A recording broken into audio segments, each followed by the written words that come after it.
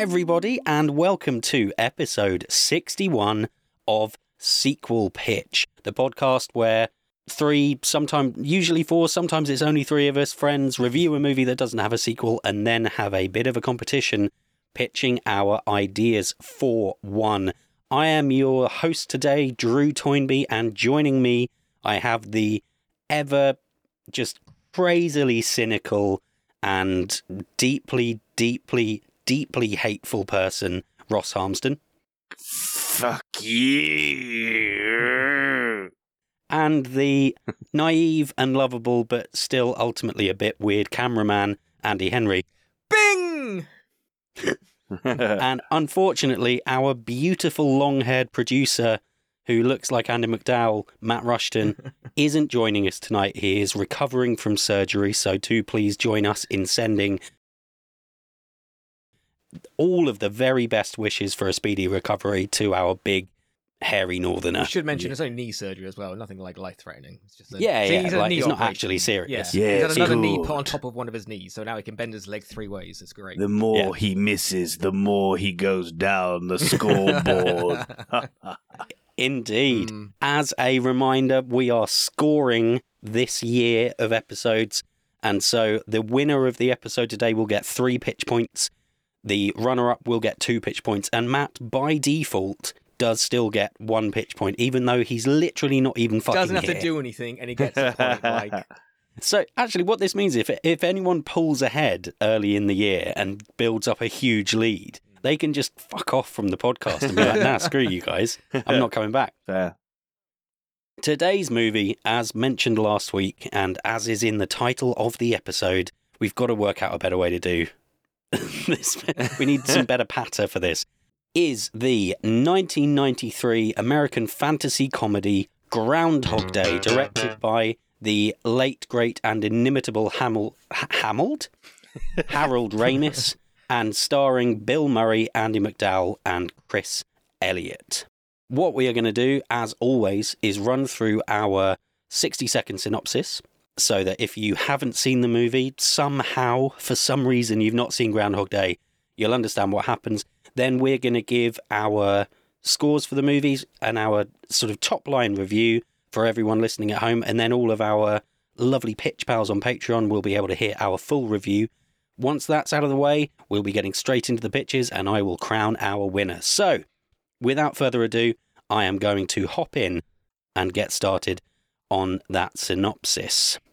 On the 1st of February, cynical and mean television weatherman Phil Connors goes with his producer Rita and cameraman Larry to Punxsutawney to cover Groundhog Day. On the 2nd of February, Phil wakes up hearing Sonny and Cher's I Got You Babe on the clock radio. He gives a completely lackluster, terrible report on Punxsutawney Phil, saying that winter's going to carry on. And then a blizzard strikes the town and Phil and his friends are stuck there. The next morning, Phil wakes up to the same song, and everything is the same. It is the 2nd of February. He thinks it's weird deja vu, but then it happens again and again and again and again, and Phil realizes he's stuck in a fucking time loop. Phil goes through a range of emotions. He realizes there are no consequences to his actions, so does a lot of horrible things. He seduces loads of women, he robs banks, but he can't get Rita to sleep with him. He then gets depressed, really depressed. He commits suicide a bunch of times. Nothing works. He always comes back. But eventually, he starts doing good things for people and starts finding fulfillment and learning new skills and growing as a person.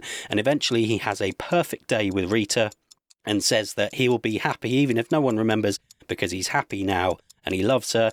And then he wakes up and it's February 3rd and he's with Rita and everything's brilliant at the end. Hey. So there we have it. That is what happens in Groundhog Day. So now I need to get some scores for this movie and your thoughts on it, whether you liked it or not. So let us begin with Andy. Yes. All right. I love this movie. I think it's one of the rare, like near perfect movies. Wow. Yeah, I can't think of some things that maybe could be updated, but I'm going to give it 4.5. No, I'm going to go even higher. I'm going to get 4.75 flapjacks. That's right. 4.75 flapjacks out of 5. And he gives it 4.75. Rostopher Harmston, how about you? I thought it was good. It was good. but it wasn't as good as Andy is saying. I think that Bill Murray has quite a good performance in it. He's he has that dry comedy, that sort of Ghostbusters-esque thing to him, but It's very Ghostbusters. yeah, but It's Bill Murray. It's very Bill Murray, so yeah. it's like basically Harold Ramis went, oh yeah, I want you to basically play the character you play in Ghostbusters. But for me, the one thing that I didn't like or just felt a bit weird watching it was the tonal shift from, yeah, let's go get some food, and then literally now it's finding new ways to kill myself. Hey, just felt a bit weird for me, like in terms of that tonal shift. So for me, the performances are great. Bill Murray's great. However, the tonal shift in the script and the story, it threw me a bit. So I'm going to give it 3 gophers riding off the edge of a cliff. Is it gopher? It's a gopher, isn't it? It's a groundhog. It's a groundhog, man. It's in the I title. mean, I suspect they are very closely linked. However, Andy is right. Yeah. It is literally the title of the movie, Ross. Eh? Is it? Oh, shit. I was trying to find beaver jokes earlier, and I was like, why does none of these work? And I was like, oh yeah, because it's a fucking groundhog. That's probably why. Oh, that can be on the highlight for this year. What is that? What are they called? Yeah, fucking hell. Groundhogs. And for me, I'm more in Ross's camp than Andy's. There are some really funny moments. I think it's a really well constructed movie in how well it portrays the same day over and over again and his journey through the movie. But some of it, for me, it was the tonal shifts in smaller moments that didn't quite work. And not all of the comedy worked for me particularly. I think I only laughed out loud maybe twice watching this movie. And actually, his transformation at the end of the movie in The Perfect Day with Rita is what worked best for me. So I'm going to go between the two of you and say I'm going to give it a 4. I'm going to give it 4 wandering, balding insurance salesmen who there is an audience theory that they might be the devil out of 5. Bing? The devil? What's this? It's quite cool theory. I personally don't agree with that, but we'll see. As Matt unfortunately couldn't give us a score for this, he is going in as the average of our 3 scores, which is coming in at 3.9166666667. The devil. The bald guy, out of 5. It makes sense. It all makes sense. God. Oh my God. Theory confirmed. Right. So there we have it. We are going to move on to pitching our sequels, unless, of course, you are one of our fabulous, lovely, wonderful pitch pals on patreon.com/sequel pitch. If you're one of those guys, here we go into the full review. If you're not, here's the pitches. Thanks for passing that over to me, a second ago. Thanks, me. Yes, through the fog of antidepressant side effects and cold viruses and generally existing in Andy's brain, I think it is time to get your sequels pitched. Okay, as always, the rules of the pitch section are, we keep saying it's simple and then we describe them for a decent chunk of time. Ross and Andy are going to pitch their sequels to me. They will give me their title, their little roundup, and then they're going to tell us what happens in the movie. If I have questions for them, I'll ask them. If I don't, I won't. Great. That was... Why? Easy. Why did I Simple. even need to say that? And then, once they've both gone, I will set them loose on each other, and they will argue why I should pick their film and why I shouldn't pick the other film. So, without further ado, Andy went first in the review and the scores, so I'm going to say Ross. Yeah. Hello. I'm Hello. Ross. And my title for the sequel is called Groundhog Day 2. Wonderful. Yep. Big old good title there. The big old 2. You're waiting for it in the cinema when the trailer comes up. It's Groundhog. What are you going to call it? What are you going to call it? 2. You're like, oh, well, makes sense. Yeah. Okay, and what's your brief summary? Phil and family are more disjointed now than ever, and it's fast approaching Groundhog Day. The constant loops brings them back together and teaches them the error of their ways. Oh, okay. Ready when you are. We open the movie with Phil. He's doing his last ever weather broadcast, because if it's anything like England, fuck knows when we can retire.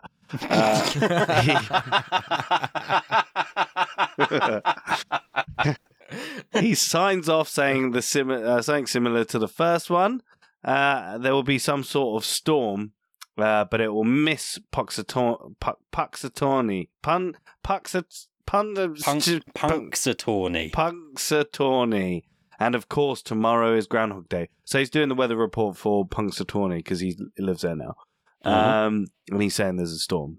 So Phil heads home to the Cherry Street Inn to a surprise party that Rita has set up for him. Although she has to run off to work as soon as he gets there. He's left with some of his old friends, like Ned. Maybe he could be there. Phil notices his son isn't there, and he heads upstairs to his room, and he's like listening to music and playing PlayStation, and he's played by Finn Wolfhard. Yeah.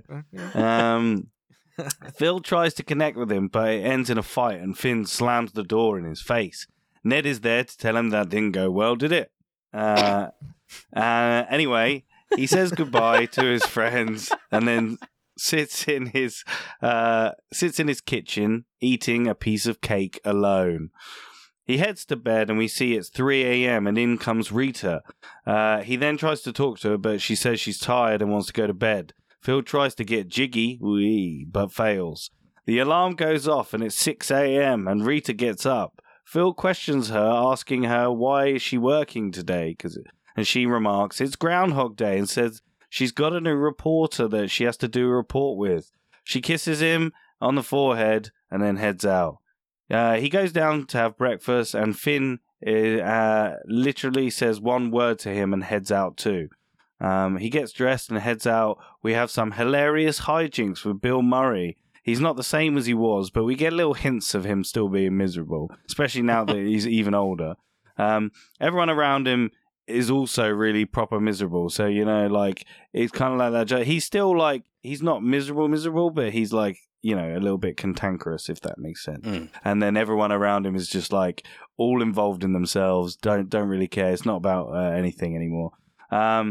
He sees Rita. She's doing a broadcast with the new reporter. It's this hot guy. It's fucking Pedro Pascal. Oh, Yay! Yeah. Man of the moment. Yeah. He's flirting with Rita.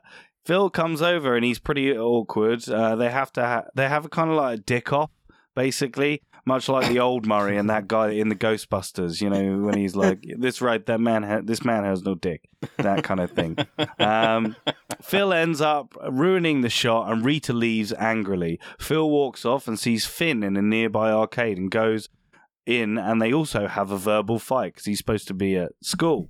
The day ends with all of them slamming doors and going to bed in separate rooms.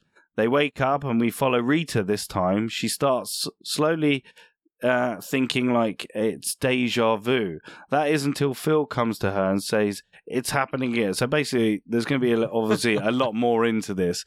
But like, it basically follows Rita, and it's obviously in a time loop, and she's thinking what the hell's going on.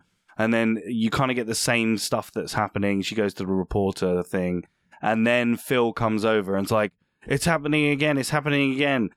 She dismisses it, and Phil ends up ruining the shot again. Phil walks to the arcade and sees Finn there, and he's like, no, not again. He starts slapping himself, but cannot wait. He goes in to speak to Finn. Finn recognizes something is weird, but just thinks it's like deja vu. Phil thinks that he's again alone in this constant loop. He ends the day and hopes that he wakes up tomorrow. But he doesn't. The next portion of the movie is basically all three of them realizing they're stuck in a loop and they cannot get out. they have a conversation with Phil, and Phil tells them that this happened to him before, and that they have to figure out why. But Finn wants to explore what it's like. So Finn and Rita start doing kind of like the Phil stuff that he did in the first movie. Finn, maybe we get hilarious scenes, and because I said hilarious, they are. It will be. We get hilarious scenes like Rita having sex with Pedro Pascal. We get Finn beating up the school bully.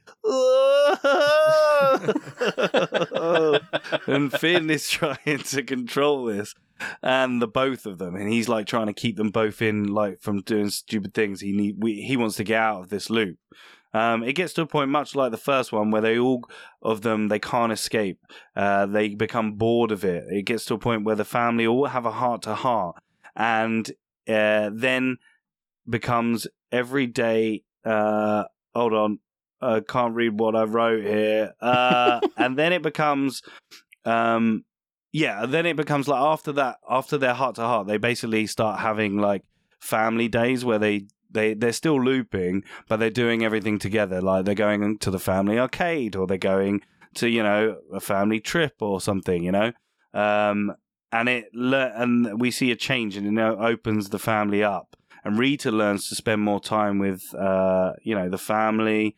And Finn also learns to spend more time with the family and open up as well. And they all have a family meal together at the end. And then they tell each other they love one another. And they go to sleep and they wake up to tomorrow. They wake and they all have breakfast together.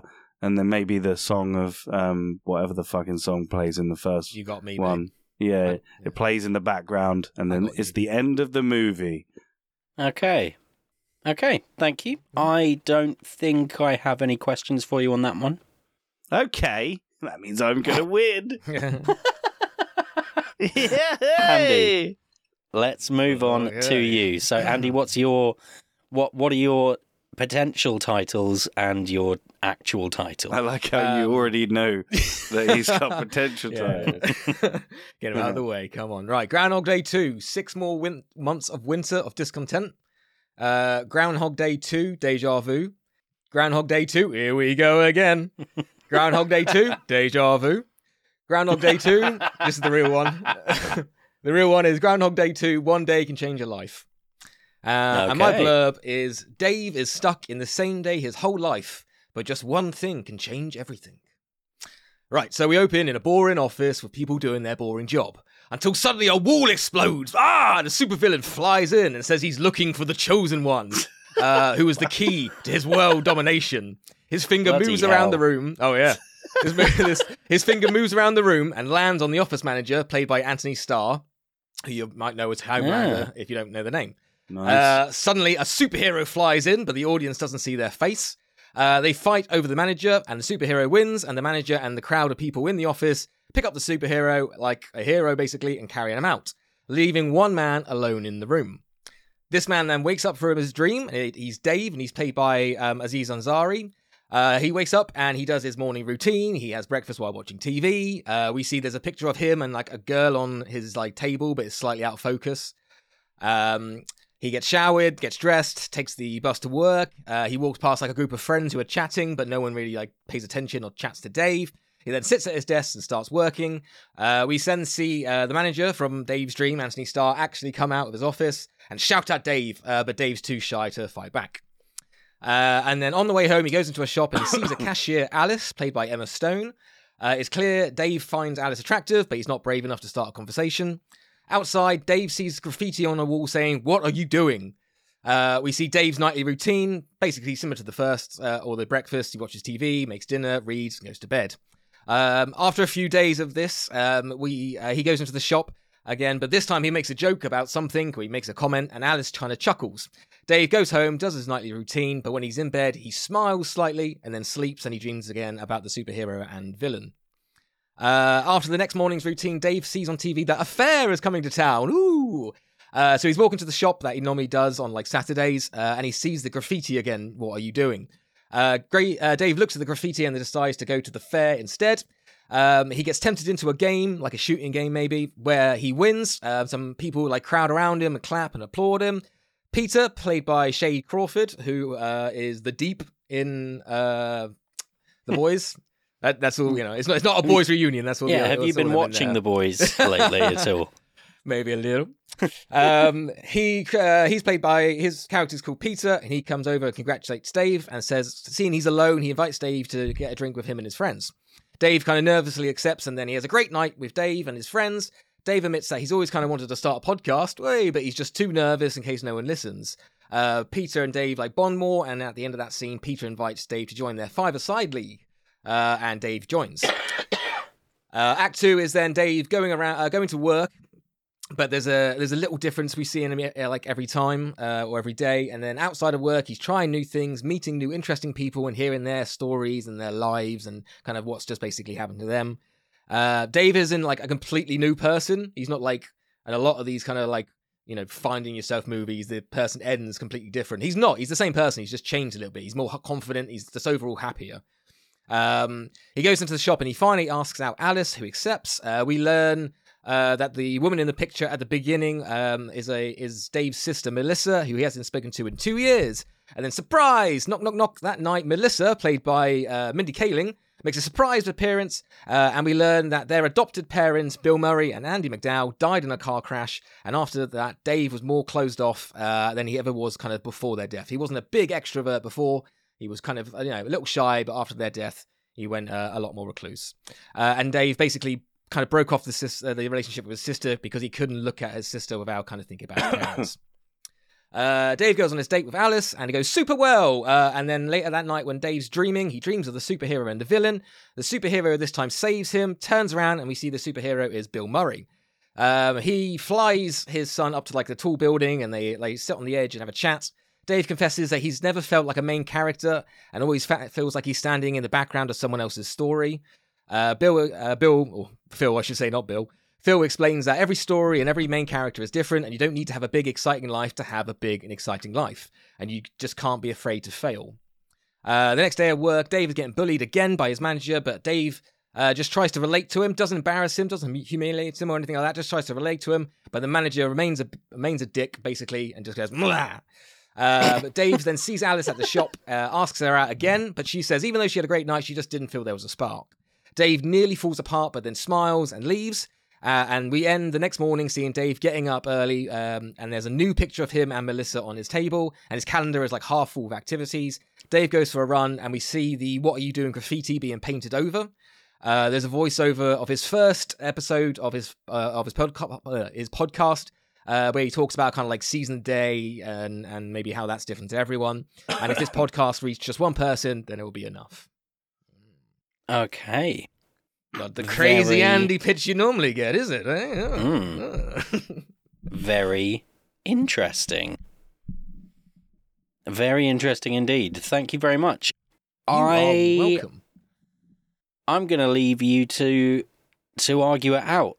So, just before we get into the argument section, we have Ross's pitch, where Bill Murray and Andie MacDowell have a son played by Finn Wolfhard, and they all get stuck in a time loop and have to come back together to get out.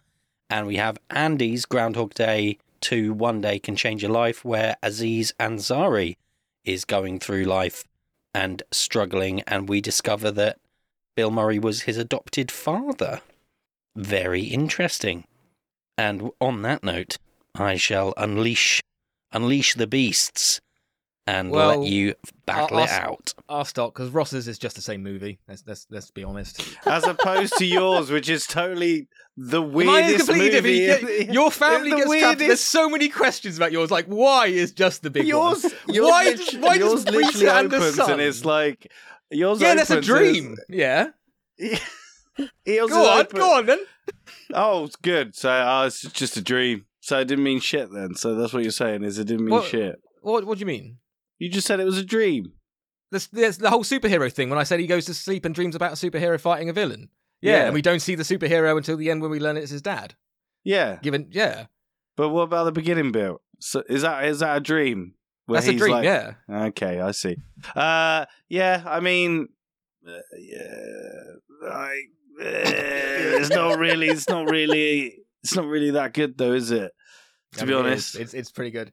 I just don't get why. What do you mean? Why? Why does it happen to Bill Murray again? If he always it happen to his family. So why does it happen to his family? Because if it happens to his family, why is he involved? Why don't they learn the lesson without him? Because he's still disjointed, and he needs them to. They all need to be together. Because but why is he disjointed? And like, what's wrong with Rita? Why does she need sure, the kid is a teenager. Why you like teenagers don't spend a lot of time with because Rita's not that. Rita's a producer of a fucking TV show. Like, she's invested in her career, and she wants to be. Thing. No, I know that's not a bad thing, but that can happen in marriages where people fall apart.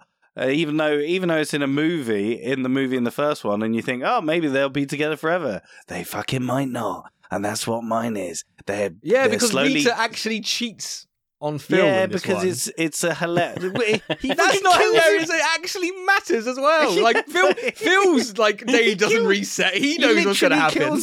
He literally kills himself in the first one. Yeah, but that like literally doesn't matter. Like, this does matter. She knows and he knows. No, sure, the guy she sleeps with doesn't remember, but they two definitely do. No, does she actually admit that? Does he know? Or do the end of the end credits scene is just her going, I cheated. And then credits. Leading on to Groundhog Day 3, the divorce. Yeah, exactly. Yeah, and then it will be the whole world is in Groundhog Day. Look, let's not move over your one, yeah? Just because you just put a little heartfelt message about Aziz being fucking his dad dying in a car crash, which is fucking morbid. And then he's created a superhero out of in his dreams. His parent, his dead parents. He's created a superhero because in your movie. Nothing happens. He finds himself. He meets new interesting people, and he goes on new interesting things. He goes to work. He comes back. He goes to work again. He goes and tries to chat up a bird. Doesn't work. So then he's like, oh, fucking go. And then at the end of the movie, his whole calendar's full of activities. We're never going to fucking see those activities, but the whole act 2 is him doing the activities. Meeting new people, trying these. Some are good, some are bad. We can see that's hilarity in the ones he doesn't like, and some hilarity in the stuff he does like. It's all new. Mine is a completely actual new story. Yes, but moving on the character. Yours is the same, Ross. It's just the same. You may have you should have just written out the synopsis for the first one. Hey, listen, listen. You want Bill Murray in your sequel? I've got him. You've got him like as a 80-year-old superhero who's just gonna walk around. Oh god! I mean, he's not gonna be. I'm sure we'll get like a stunt double to do all the fighting. I've got all the original characters. I bring in Ned as well. People love Ned. I can bring in whatever the cameraman's called. I can't remember his name. Bring him in. I'll bring the groundhog as well. Maybe there'll be a bit of a... Oh, they've adopted the groundhog. But the thing is, I didn't explain, like, because it's a pitch, not a script, I didn't explain all the stuff that they're going to do that pads out the movie. Like, Finn is going to go on a journey, i.e., realizing that he's, like, a bit of an awkward kid. He gets bullied at school. He'll overcome the bullies. He'll maybe, try and chat up a girl, and maybe it might work. And he'll become more confident. And then the key thing is the thing at the end where they all come together at a family meal, and then they all say they love each other. The end. So because yours is. But what's Finn's like goal? Is Finn's goal to beat up the bully or stand up to the bully or to get closer to the family? Because those two don't tie together. You can't beat up the bully and then go home. But just like fucking Bill Murray did. He learned to play piano. That wasn't his goal, but he did it anyway, didn't he? Because he betted himself. So the character's goal throughout the movie wasn't to play the piano, which is a hobby he kind of picked up. But what is Finn's like objective? Does he want to stand up to the bully, or does he want to get closer to his family? Does he even like his family? Well, it loops all the time. So maybe there's one time where he doesn't stand up. Maybe there's one time where he joins the bullies. And what's Phil doing? Why Rita and Finn are having trying the same experience that Bill did in the first one? He's just going, oh no. Yeah, Oh. basically. He's trying to stop them from doing the things that he did. So then he's Yeah. trying to like chase after them, and That then sounds like he's a fun part for Bill Murray to play. yeah. Well, he doesn't like any parts anymore anyway. So he'll love me as a director. Yeah. Yeah. Look, Drew, you should pick mine. No, go on, Andy. Why mine? Yours? What? Oh, well, I was going to wrap up. I was going to say mine Go on. is Go on. the overall. Mine, right, so mine's, have you seen Master of None, Drew? I have not. Oh, well, this ain't going to help then. Anyone who's seen Master of None listening at home is going to have that vibe, all right? So, you can get that. This is Oscar bait, all right? People finding themselves an Oscar bait movie, and it's going to have a charming cast. It's got Aziz, Emma Stone, Mindy And Kaling. They're all the charming. people- It's gonna be fucking directed and written by a charming motherfucker. This guy, so it's gonna easily get a fucking Oscar. Look, if you want to pick the more relatable boys to people. Amazon movie cast, fucking Andy's movie, then pick that. Yeah, but if you want the original cast back with again Then just on a watch the first Groundhog one. Day, then come to see me, Drew. Okay. Okay. I mean, this is genuinely a really, really hard pull because so Andy, just correct me if I'm wrong, Yeah. but yours doesn't actually have a time loop. No, it's more the fact that how people. Yeah, because you don't have to explain it. But no, this is the whole. That Ross had missed that because I was like, yeah, hang on. That's the whole point. Is like, yeah. A lot of people feel like they're in Groundhog Day because they just do the same thing kind of every day. My whole point of my story is I literally just take that little bit of a left hand, put that foot out, try something new, and that didn't stop the monotony. I don't need a spell because we're in a. It's not a spell. People are going to be like, "Oh, I wonder what the time loop is." Again, That's like in Ross's, wouldn't Phil just be like, for fuck's sake, again? And I don't get to know why? It just happens again? Is it going to happen a third time? maybe. So, and then he doesn't do anything fun with it. Anyway, the argument section is over, but I did think it was strange that Ross hadn't actually picked up on the fact that Andy's Groundhog Day sequel does not contain a time loop. And I please say time warp, just because I got the song stuck in my head every time. Okay, that was on purpose. Absolutely doesn't have a time warp. I completely understand that was. So my point here is that I think Andy, you've created that's such an interesting way to approach a Groundhog Day sequel, and saving the reveal that Bill Murray's his dad for the end does tie it together then, but one assumes that Bill Murray wouldn't be in any of the marketing because you'd want to preserve that reveal for the film. And so how do you market this as Groundhog Day 2 with none of the original or even if you show one of the 3 shots of Bill Murray's face without showing that he's in a superhero costume? The whole point is it would be that would be a bit of the intrigue of why is this a Groundhog Day 2. We could have maybe a line or something, but it would give it away. The idea was basically, it's just the intrigue of why is this Groundhog Day 2? Or maybe we could just say in the trailer, like you can say in the trailer, our adopted parents, and you can have a photo of them. That's fine. I think you could do that. The idea is just like, to be honest, it's probably not a massive twist. When he reveals himself to be the superhero in the film, you might get that. All right. You might get that after the conversation with him and Mindy. But in the trailer, we could just show like they were our adopted parents and they died. Oh, sad face. Okay, all right. Even so, I'm really torn on yours, Andy, because I have a great deal of respect for the idea and the fact, like there's a throwaway line in the original where he says, like, nothing I do matters, every day is the same. And one of the drunk guys goes, yeah, that sounds like my life. And it's really poignant. That moment of the film really got to me. And I felt like it was actually desperately sad. And it's a really interesting thing for you to explore. But the time loop is what defines Groundhog Day as a film. So moving on to Ross's same movie again. that is, yes, Ross's does have a lot of similarities to the original.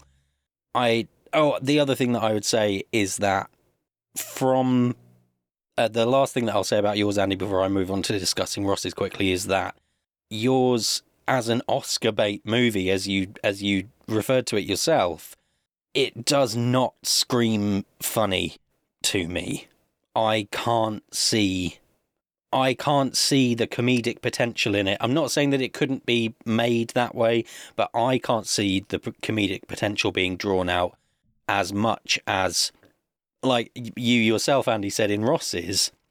Wouldn't Phil just be like, "What again?" And I don't know I don't actually know how I got out the first time. And I think there could be comedy in that. But Ross's is derivative of the first. It just is. Finn Wolfhard being their kid when, like, Andy McDowell and Bill Murray are, like, Bill Murray's in his 80s and Andy McDowell is like, she was born in 58, so she's mid-60s. So that's, I suppose, her being like, that's pushing the upper limit of, hang on, 1958. Someone help me do maths. 50 years after it was 2008, 60. 64? So she's 65, and Finn Wolfhard is definitely playing a teenager, so she would have been like 50, which is, it's not impossible, but I don't know, the society we live in, I feel like that needs to be highlighted. And Bill Murray is old. Like, Bill Murray is an old man. He could feasibly be playing Finn Wolfhard's great grandfather, and he's meant to be his dad. But Ross brings back Ned and brings back Bill Murray and Andy McDowell and gives them things to do, and Pedro Pascal is an inspired piece of casting, and I suspect between The Last of Us being on our screens currently and The Mandalorian returning, Pedro Pascal's going to be showing up in a fuckload of our pictures this year. And so I'm genuinely super duper torn, because as a thematic idea, I prefer Andy's, but as a sequel to Groundhog Day, I think that Ross's still has a lot of potential to be funny, and with some tweaks and things would be more what the general audience would want from a Groundhog Day sequel. And so that is why I'm so torn, because I'm going, okay, we're putting on that old hat from when we started the podcast of, it's like, okay, am I thinking about this of which one is my favourite, or am I thinking about this as I'm a studio producer and which one's going to be easier to market or will make more money, etc., etc., etc. I think I've got to stick with the rule that we kind of put in place, which is that we pick our favourite pitch, and which we decided to make allowances for people putting out absolutely batshit insane ideas and still having the potential to win, as Ross has benefited from in the past, and no doubt both of you will again in the future. Yeah. And one of you's going to benefit from it now, because Andy's pitch is batshit insane, but I'm giving it to Andy. Hey! Wrong choice. No, right choice. Watch Master of None. You would have got it if you watched Master of None. I think I'm going to catch. I think the Twitter poll for this episode could get spicy potentially. Yeah. But yeah, I feel confident in my reasoning there, but it could have gone either way, because Ross's would be the more sensible choice, 100%, and I can see the character dynamics of Phil being like, "Oh my god, not again," and Phil being like, "Come on, guys, we've got to fix this," and the other two being like hedonistic and going, "Actually, you got out of this before. Like, actually, this is a bit fucking great." And Phil's having a mental breakdown, and they're off having a whale of a time, like fucking going absolutely insane. I can see both of them working. I really, really can. This isn't like pity praise for you, Ross. Genuinely, I do think there's a lot more promise in the film you pitched than Andy would make it sound in the argument section, although that is the point. But yeah, I'm giving it to Andy. Hey! So, congratulations, Andy, the 3 pitch point winner of episode 61 3 of sweet, Sequel sweet Pitch. points. Ross, you still come away with 2 whole points, which is still good. Still good. 2 whole points. Don't pity me. Okay, No, the pity fine. point's coming now. Don't worry, it's the 1 point. Yeah, the pity point for Matt getting his again single lonely point for the second week in a row. He got the same point, for not making a pitch that he did for getting a pitch. Yeah. So basically, even if you show up for the episode, if you're really not confident in your pitch, you may as well just sit in silence when it gets to the pitch. Yeah. But we all want to win because we want the prize at the end, and that is we're not going for the lowest effort. We're all obviously putting in the most effort we possibly can. That means current leaderboard, Matt and Ross are in joint third, I suppose, with 2 points apiece. I am in second with 3 points, and Andy motherfucker! rockets ahead to 5 points after his second place placing. That's not a good. His second place placing last in episode 60, and his win this week. So congratulations, Andy. I'm gonna tear my shirt off. No, I won't. Could you ever so kindly tell the listeners what we're doing next? Ooh, next is going to be... I'm excited for Ant-Man 3, Quantumanium, so I want you all to pitch Ant-Man 3. Don't pitch me Quantumanium. Yeah. Try and leave out as much as you can from what we already know. But so I'm looking for Ant-Man 3. Oh, yes. Yeah, we need some ground rules. Right, firstly, I want to know about rules in terms of... If there's a fucking trailer, okay, I will Drew's say going to be like, that loophole that I did. Amazing work. Our resident impressionist. I know, that right? loophole only worked because the trailer for Doctor Strange in the Multiverse of Madness was shown at the end of Spider-Man, so it was technically in a Marvel film, and that's why I included those things. No sequences from Ant-Man from Quantumania have appeared in any existing MCU things.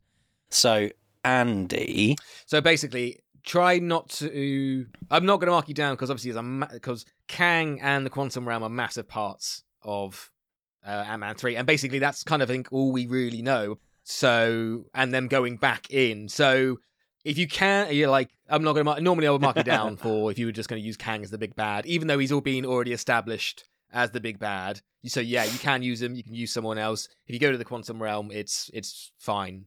Yeah, cool. Normally I'd just try to come up with as much new stuff as possible. Well, yeah, and if we've got Kang and we're in the Quantum Realm, it's better be a fucking good story. Yeah, to be honest, I mean, if I was pitching, I'd probably use those two anyway. So yeah, it'd be fine. I know nothing about the Ant-Man like wider rogues gallery or anything like that. So neither do I, man. So you make up anything. Just come up with the best bad guy, and if you convince me, if you act, okay, I'll buy it. Okay, cool. Yeah, man. Okay, there we go. We are pitching our sequels to Ant-Man and the Wasp in celebration ahead of Quantumania coming out, and there will hopefully, if 2 or more of us can make it to the cinema to see it, be a spoiler cast coming for it too. Oh, I will. Even if it's just me, I'll do our spoiler cast by myself. Yeah, be the best episode I think we need had. we need to embrace solo content for Sequel Pitch. But anyway, so that is it from us. The very quick wrap up. Once again, just a reminder: if you enjoy what we do here, you can leave us a nice review on your podcast app of choice, or indeed leave us a lovely comment on YouTube now. Although I don't know when I'll actually get round to uploading this one to YouTube, but there we go. If you really like what we do and you feel like helping us out and getting yourself a bit of extra content as well, head to patreon.com/sequel pitch. You can sign up. It's £2 a month. And like with the state of our economy, for everyone else in the world, that's pennies. It's pennies now. and you can just give us some money, and then you'll get the full review of every movie that we do, and you'll be helping us out as well.